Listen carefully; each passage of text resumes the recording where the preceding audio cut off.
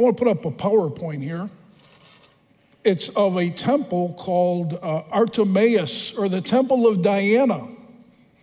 It's in Ephesus. And this is really a model of what it looks like. Pete, put up the other one. This is the remains that are still there today. And from the remains and what they could do, if you go back the other one, Pete, again, they were able to build a model of what the original really looked like. Just this amazing building in this town called Ephesus, which was dedicated to the goddess Diana, a Roman goddess. And this was the key building in the city. It was an imposing building in the city. It was the greatest attraction that brought people to the city, both worshipers and just the sight of the building. And actually, it was one of the 7 wonders of the ancient world. So that's how impressive this building was. And almost every commentary I have read about the passage we're going to share in a minute believes that this is the image that Paul had in his mind when he wrote to Timothy, the pastor of Ephesus, and to the church of Ephesus, and referred to this pillar in support of the truth. That this is the image that he had in his mind, and this is the image he was trying to get people's minds to go to when they thought about who they are as a church. So turn to 1 Timothy chapter 3, verse 15, and we're going to take a look at that.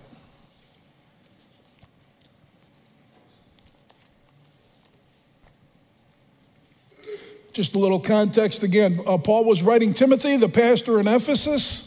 In this particular section, he tells him why he was writing. He was really writing so that they knew how they were supposed to conduct themselves in the household of God. And what he does is he uses this imagery here to help them understand what that is to be. So let me read 1 Timothy, starting in verse 14. He says this. I'm in chapter 3 again of 1 Timothy. I'm writing these things to you, hoping to come to you before long. But in case I'm delayed, I write so you will know how one ought to conduct himself in the household of God, which is the church of the living God. So I guess that's us, guys. We're the church of the living God, the household of God.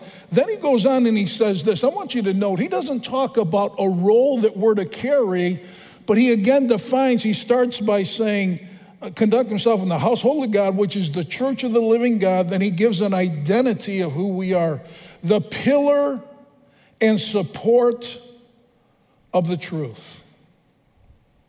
The church of the living God, when you say, who are we? One of our key identities, we are the pillar and the support of the truth. And then he tells us in verse 16, the common truth that is the heart of everything that we are the pillar and support of. By common confession, great is the mystery of godliness.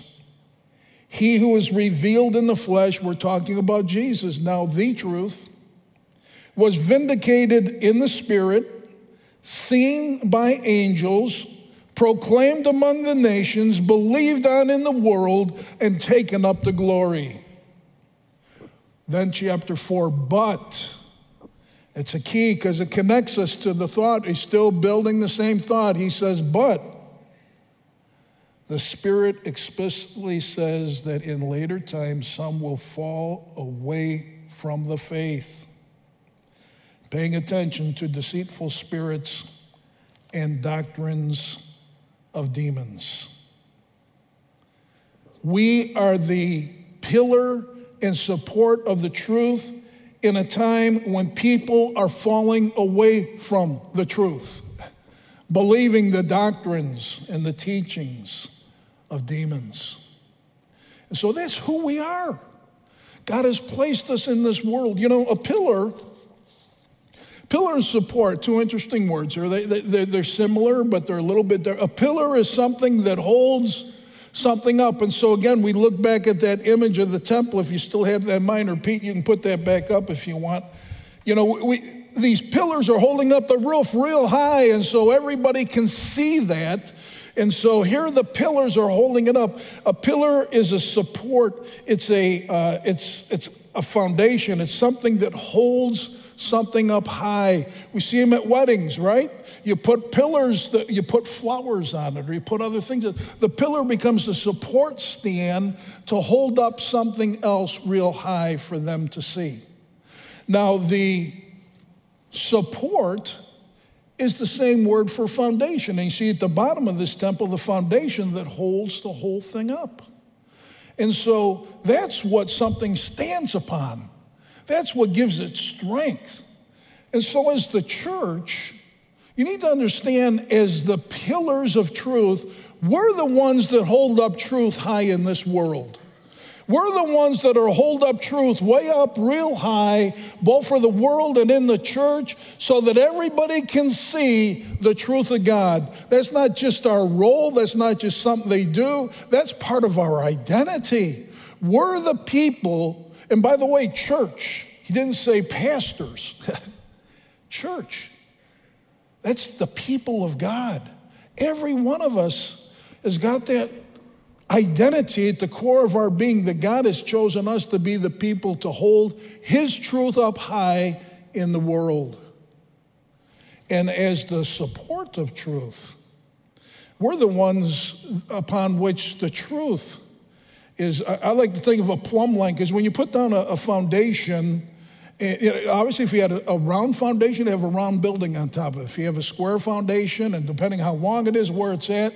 So the foundation is the one that gives structure to the rest of the building. And I like to think of the idea of being the support of truth, that we're the plumb line that keeps it straight and stable in the midst of a world that is going crazy on truth. And by the way, when I say a world's going crazy, it's been going crazy since day one.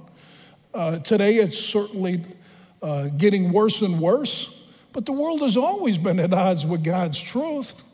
And we are the people who hold it up high in the world. We're the ones that see to it that it stays straight and stable in the midst of the world that we live. So when we want to deal with truth, we've seen in our series so far, God himself is the truth. He has chosen to reveal about himself and what's true in this book. He tells us the Bible is truth. So when we start to deal with truth, we have to deal with this book. We saw the last 2 weeks, when people try to undermine Christianity, they always start by trying to undermine this book. Because if they can undermine the book, Christianity falls, because now we have no foundation of truth to stand on. And so what I want to do today is a little bit different. We've been talking about what truth looks like, what is truth, and the defenses for the truth, and the Bible is truth. This morning, I want to give you tools by which you can find the truth for yourself in God's Word. Warning, my wife, she's always honest with me about my preaching, so she doesn't always tell me it was really good. She said last week, Pat, that didn't sound like a sermon to me. It sounded more like a classroom.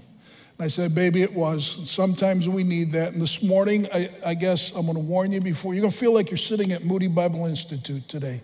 So consider it a free class from Moody. You didn't have to pay for. Matter of fact, is Moody still free to its students? I don't know if they have to pay for it either. But consider it like that. But trust me, the tools you'll come out with today will be major to help you understand the truth and to guard you and help. And what we're going to talk about this week and next, we're going to help you be pillars of the truth, to put the truth on display around us. So what I want to do today is much like 2 Timothy chapter 2, verse 15. When Paul said to Timothy, be diligent to present yourself approved to God as a workman who does not need to be ashamed, accurately handling the word of truth.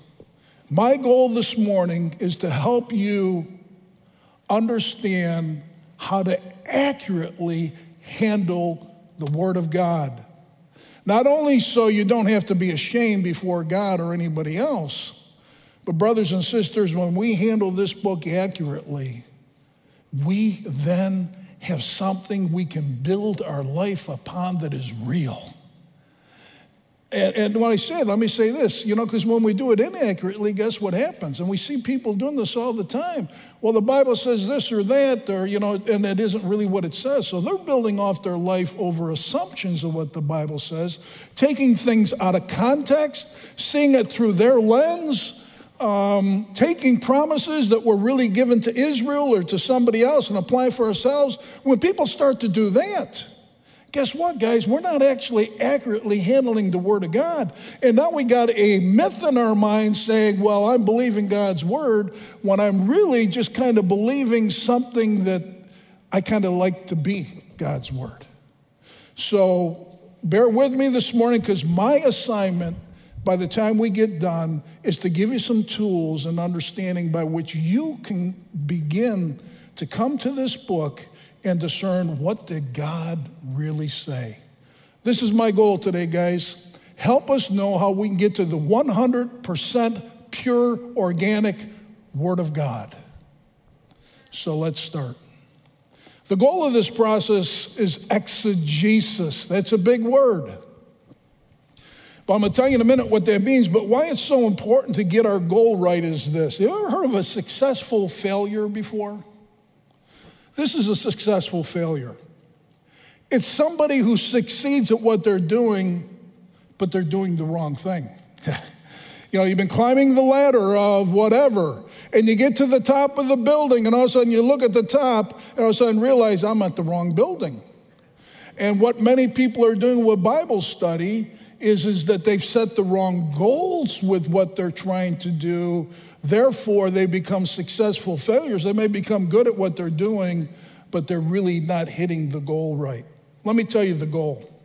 There's two words they use in contrast to one another to help us understand the difference. One word is called exegesis. The other word is called eisegesis. Now, a simple way to remember that ex in the Greek means out of. Eis in the Greek means into. And so we're going to see in a minute that exegesis is taking out of the Word the 100% pure organic Word of God it's coming out of. Eisegesis is when I read into the Word my thoughts, my frameworks, my theologies, my whatever. You following me? So this is exegesis. Exegesis, again, the truth comes out of God's Word. And the first question I ask is this: what did this text mean to the original author when he wrote it? That's got to be the first question. And you'll see why here in a few minutes as we build on. But the question of exegesis is always, what did the author mean when he wrote this book? What did he want to say? I think the best definition of exegesis I ever heard came from Vic Portillo, a back row Baptist in the very last row. Vic, raise your hand up there.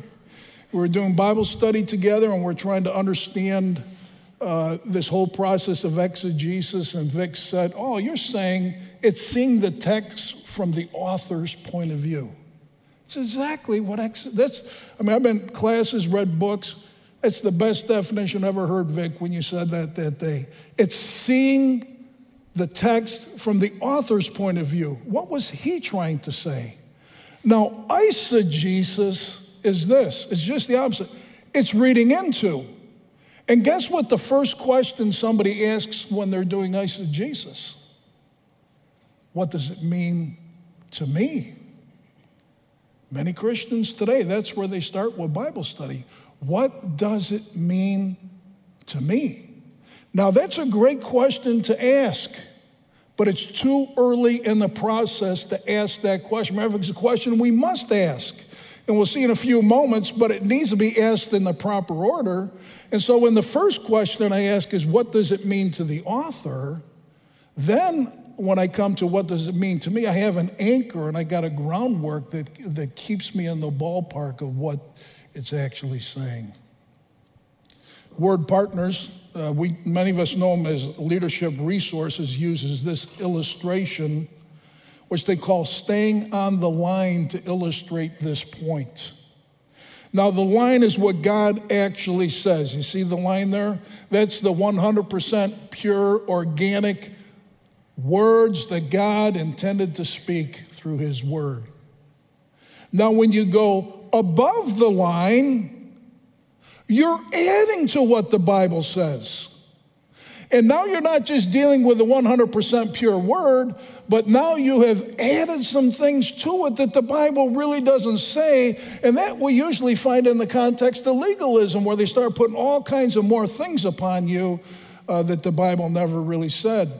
Now, when you come to the Bible and you go below the line, you're not saying everything that the Word says. You're leaving some things out.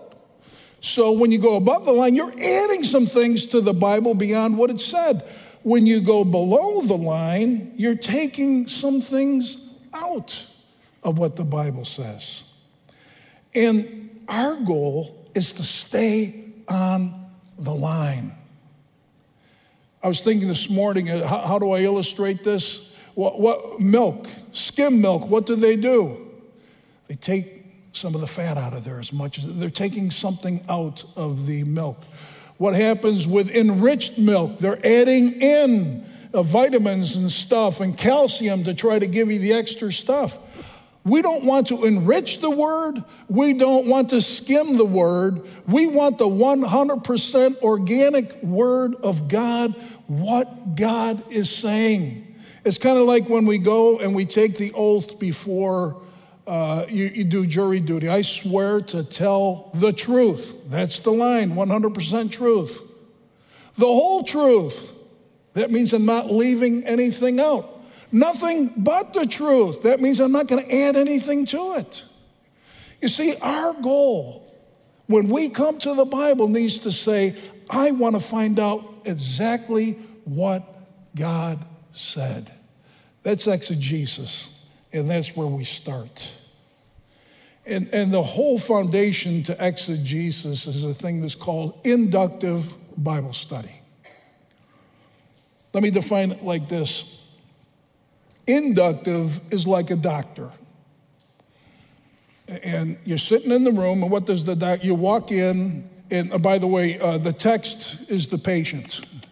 The doctor is the Bible student, okay? The one who's reading the word. Walk in, what does a good doctor do? He starts asking questions. Well, what's going on? What are your symptoms? Maybe we need to do these tests. And they try some things, and they start with, I got to find out all the facts I can about what's going on in this person's life before I give a name to what's going on. That's the interpretation. What do they do once they have a name to it? Well, we need surgery, you need to take this medicine, you need to do this physical therapy, add whatever the bank. That's the application. Now, brothers and sisters, so many of us try to start with the application. What kind of doctor would you be dealing with if you walked in the room and they didn't even know what's going on and say, we're assigning surgery to you tomorrow? Wait a minute, you don't even know what's going on. You see, and that's what so many of us do as Bible students. What's it mean to me? I'm starting with the application. And I never ask the hard questions that say, what's going on in this text? And once I do the test and ask the questions and get the answers, then I know what's going on. And once I know what's going on, I can make an application. Does this make sense? This is what deductive. Now, here's what that's inductive. This is what deductive does. Deductive, for my lawyer friends in here, give me grace. This is for the court-assigned lawyer, defense lawyer to somebody who everybody in the world knows they're guilty, okay? What do? They start with a presupposition this person's innocent. And now they use the facts to try to prove a case that my person is innocent. And so rather than starting with, let's find out what really happened, like a doctor, and then we can name it, and then we can apply it, they start with the fact, this is what really happened. Now I'm going to use the facts to prove that. Let me give you a chart that kind of shows you the difference between the two. Induction starts with the facts and goes for the conclusion. What does deduction do? Starts with the conclusion, and then it interprets the facts in light of the conclusion they started with. Let me give you another way to illustrate this. This comes again from Word Partners. One of the reasons we've had such a close relationship with them over the years is because they go around the world teaching pastors to try to do the kind of things we try to do here at Moraine, so we love what they do. And they call this principle, the text is always king. The text is king over framework. What's the text? The text is the Bible verse that I'm trying to study, or the paragraph, or the book, or the whatever. So here's the text from the Bible. Framework happens to be the lens that I see life through. That lens could be developed from the household I grew up in and what my parents taught me. It can be shaped by the culture that we're living in, by the schools you went to, the churches you grew up in, you follow me? And so now we have a paradigm, a way of thinking about life and Scripture and God that starts here. That's our framework. And the principle is very simple. The Bible must shape our framework, and our framework cannot shape the Bible. In other words, people come, and they come with a lens of, current culture, and they look at the Bible through that lens, and now they interpret everything in the Bible through that kind of thinking. But what I understand and what inductive study does is, guess what? I let the Bible interpret the culture. And now I start with the Bible, and my understanding about the culture comes from the Bible rather than my understanding of the Bible coming from the culture. I think all of us, we need to understand that we all have a framework, because we've all grown up in this world, and we all have different frameworks which we start with. Here's the important thing. We have to be aware of it and acknowledge it. It isn't that anybody comes with a pure mind to the Scripture. We all have got our backgrounds, our education, our culture, our experiences, our whatever that shape us. But if we're going to be good Bible students, we need to be able to say, God, I'm aware I have that.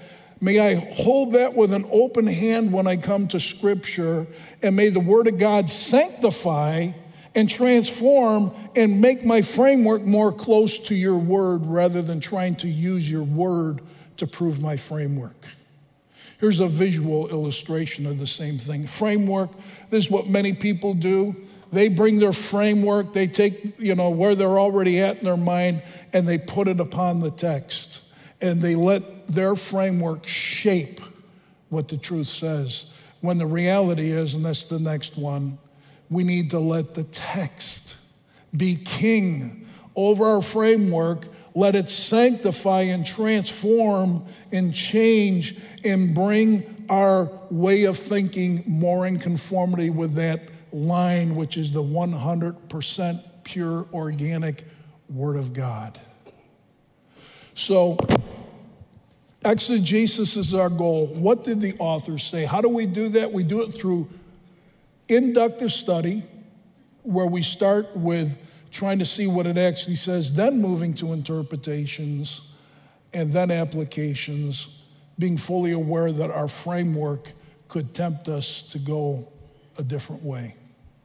So let me give you the last part. The three pillars of inductive study. Exegesis is the goal. See it from the author. Inductive study is the way we do it.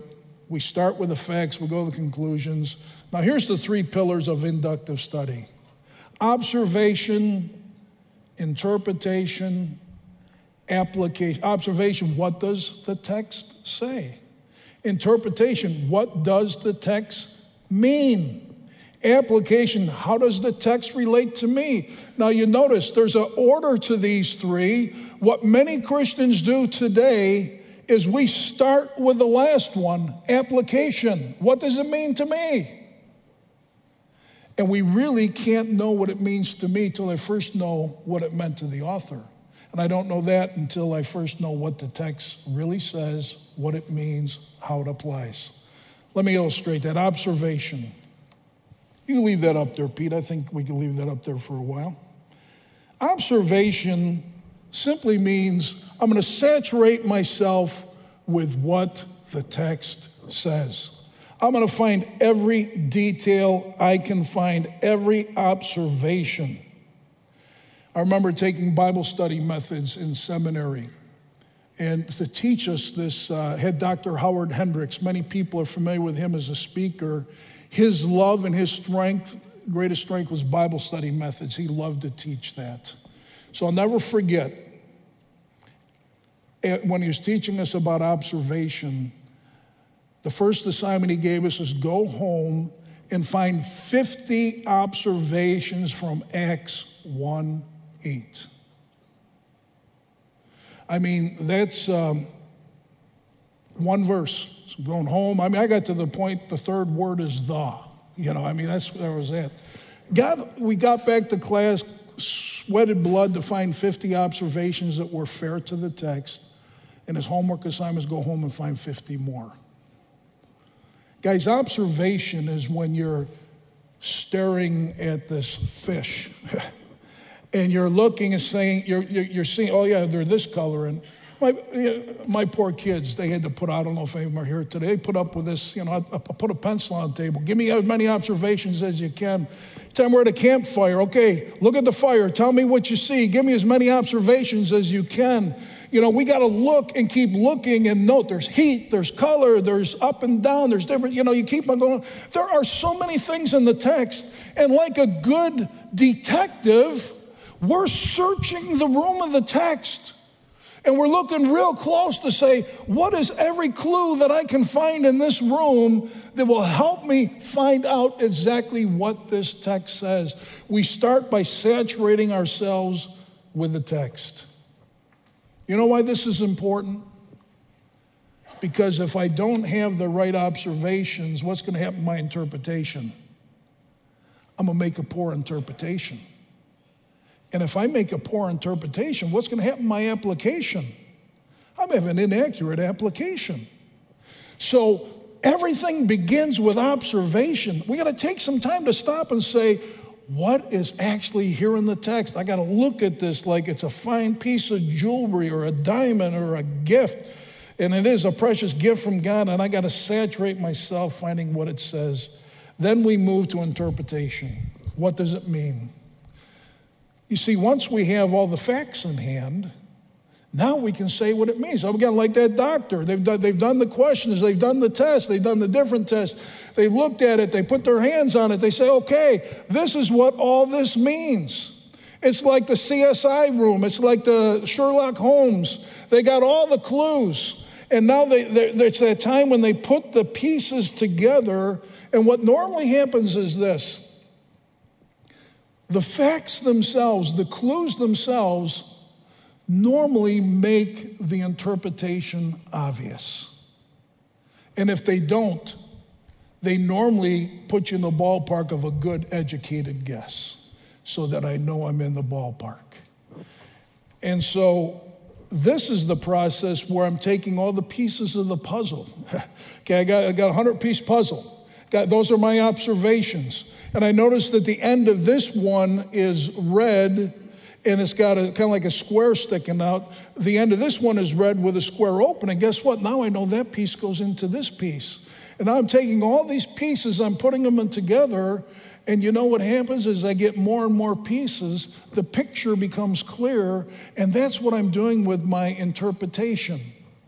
I've taken the facts from the text, and I put it together, and then finally, now I ask the question, what does it mean to me? You see, the goal of application is this. For years, I missed this. I thought I was doing real good with Bible study because I'd kind of do the observation, I would do the interpretation, then I'd think, here's 4 practical ways you can do this. And you know what, guys? That's not application. You know what application is? It's actually living out the truth. I remember Howard Hendricks with his class when he was teaching us about application. He took us to the passage that says, go to the ant, O slugger, and observe her ways. You know, it talked about being diligent versus being lazy. He says, I want you to practice this for 2 weeks and then write a paper on it. And I'll tell you what, that was a great experience because, you know, at the start, I said, I'm not going to be lazy. And so I'm really going to work on being, and I'll tell you what, man, I wore myself out. And I'm like, oh my goodness, is this really what it's saying? And all of a sudden you begin with experience as you take the truth and you try to walk with it and experience it. Guess what happens? Now the truth turns into wisdom, because knowledge is just knowing the facts. Wisdom is the skill to take those truths and apply them to life exactly the way they're supposed to happen. And so when you start to actually live out the truth, you become a wise person, because over time, as you don't just give, well, here's 6 ways I can apply it, and now I'm a practical person, down to for the next week or 2, I'm going to try this truth out, and I'm going to seek how it happens, and I'm going to learn from that, and I'm going to get better at it. That's the goal of application.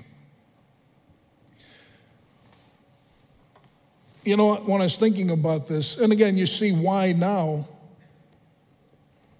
when you start with this question, that you don't start with application, you start with observation. But many Christians really look at the Bible like it was modern art. And I get nervous because I've sat in classes, I've been in small groups, and you would think you're looking at a piece of modern art. And you know what you do with modern art?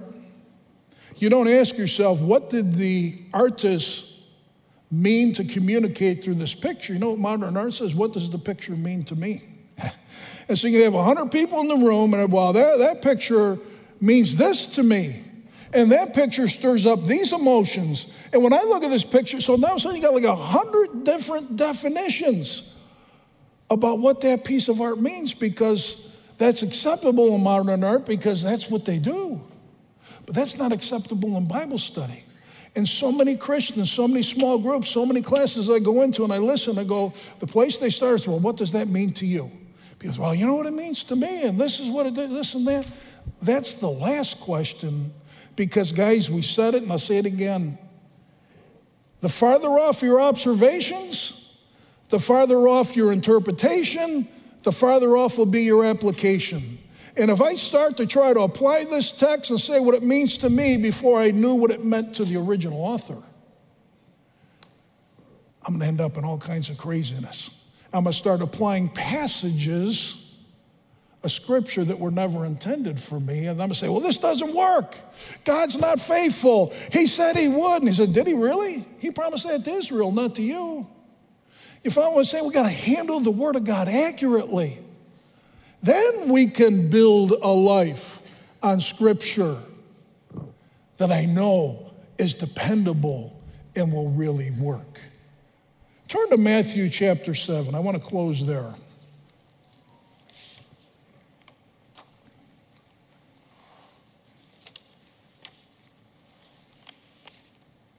Matthew chapter 7. You get to the end of the Sermon on the Mount, and Jesus closes with this.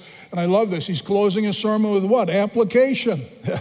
Okay, guys, you're going to take these words and live them out. You're going to have a great life. And so what he does, he uses this illustration to show the difference between people that hear his words and act upon them, and people who just hear his words and don't act upon them. Maybe at best I write down 4 practical ways I can apply today's sermon, rather than going home for the next 4 weeks trying to apply today's sermon. You follow me? So this is what happens starting in verse 24. Therefore, everyone who hears these words of mine and acts on them. And let me start, I'm just going to say this again, guys. I don't think I say it more, these words of mine. We need to be careful that the words we're going to act upon are the words that this book said. That's why we need to handle it accurately. We get discouraged when we handle it inaccurately and we try to act upon words that are really not here. And so when I come to this book and I'm seeking what God has to say, and now I know this is what, and that's what I love about this. This kind of study moved me to a place of conviction because now I know this is what God is saying. It isn't just what I think or you think and who's got the best ideas or a group agreement. Now when I come to it this way, I can say, this is what God says, and now I move to conviction and excitement, and I know why I believe what I believe. There's voltage power to that because I know this is what it says versus I think or I hope or so-and-so said it in a sermon last week. So therefore, when everyone hears these words of mine and acts on them, may be compared to a wise man who built his house on the rock. And the rain fell, and the floods came, and the winds blew and slammed against that house, and yet it did not fall, for it had been founded on the rock. Everyone who hears these words of mine and does not act on them will be like a foolish man who built his house on the sand. The rain fell, and the floods came, and the winds blew and slammed against the house, and it fell, and great was its fall. Brothers and sisters, when we approach God's word and we seek to say what God is trying to say to us, and we seek to put it into action in our life, and what God says about something, it's storm-proofs. I got a couple brothers live down in Florida, and they've got some condos, and they're putting in hurricane windows and doors now. They're demanding the whole place is because you know what? There's been hurricanes that have gone through before, and they've blown out the windows and destroyed the houses, so they're saying, we're done with that. Everybody's got to get one of these. And so when we put this kind of truth into action by applying it to our life, we storm-proof our marriages, we storm-proof our relationships, we storm-proof our parenting, we storm-proof our conversations, we storm-proof our thoughts, we storm-proof our attitudes, we storm-proof our sexuality, we storm-proof our finances. The list goes on, because God's word is sufficient for everything we need for life and godliness. And when we go to this book and see what God says about truth, and we put it into action, guys, this is a truth that we can really rely upon. We can build our lives upon it. We can storm-proof our lives. That doesn't mean the storms won't come. But what it was is when the storms come, you'll be able to stand. Brothers and sisters, we are privileged to live in a time when we have the complete revelation of God's word in our hands that we can study and we can build our lives upon and actually build it into our lives. I'm excited next week to finish this series on how do we tell others about God's truth. How are we faithful in taking what this says and communicating to others, whether it's from a pulpit, whether it's a classroom, whether it's a small group, or whether it's friend to friend with another believer or a lost person. How can I take God's truth and communicate it to others in such a way that'll carry all the power of a double-edged sword that pierces as far deep as the division of the soul and the spirit and is able to judge the thoughts and intentions of our hearts? Guys, thank you for bearing with me in this kind of classroom stuff, but I can't think of anything more important, because I can give you a message on truth, but if you don't know how to find the truth, it's not going to help you. My goal today hopefully was to help you with some tools to be able to come to this book, open it up, know what is God's truth, and build your life around it. So, Father, I just pray that you would take the things that were shared today. Would you help me? Would you help us at Moraine Valley become people who handle your word accurately as people that don't need to be ashamed? And Father, I pray even more so that when we do that we can build our lives around it with really applying it.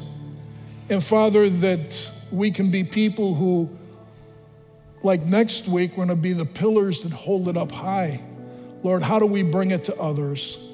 So Lord, thank you for this holy book.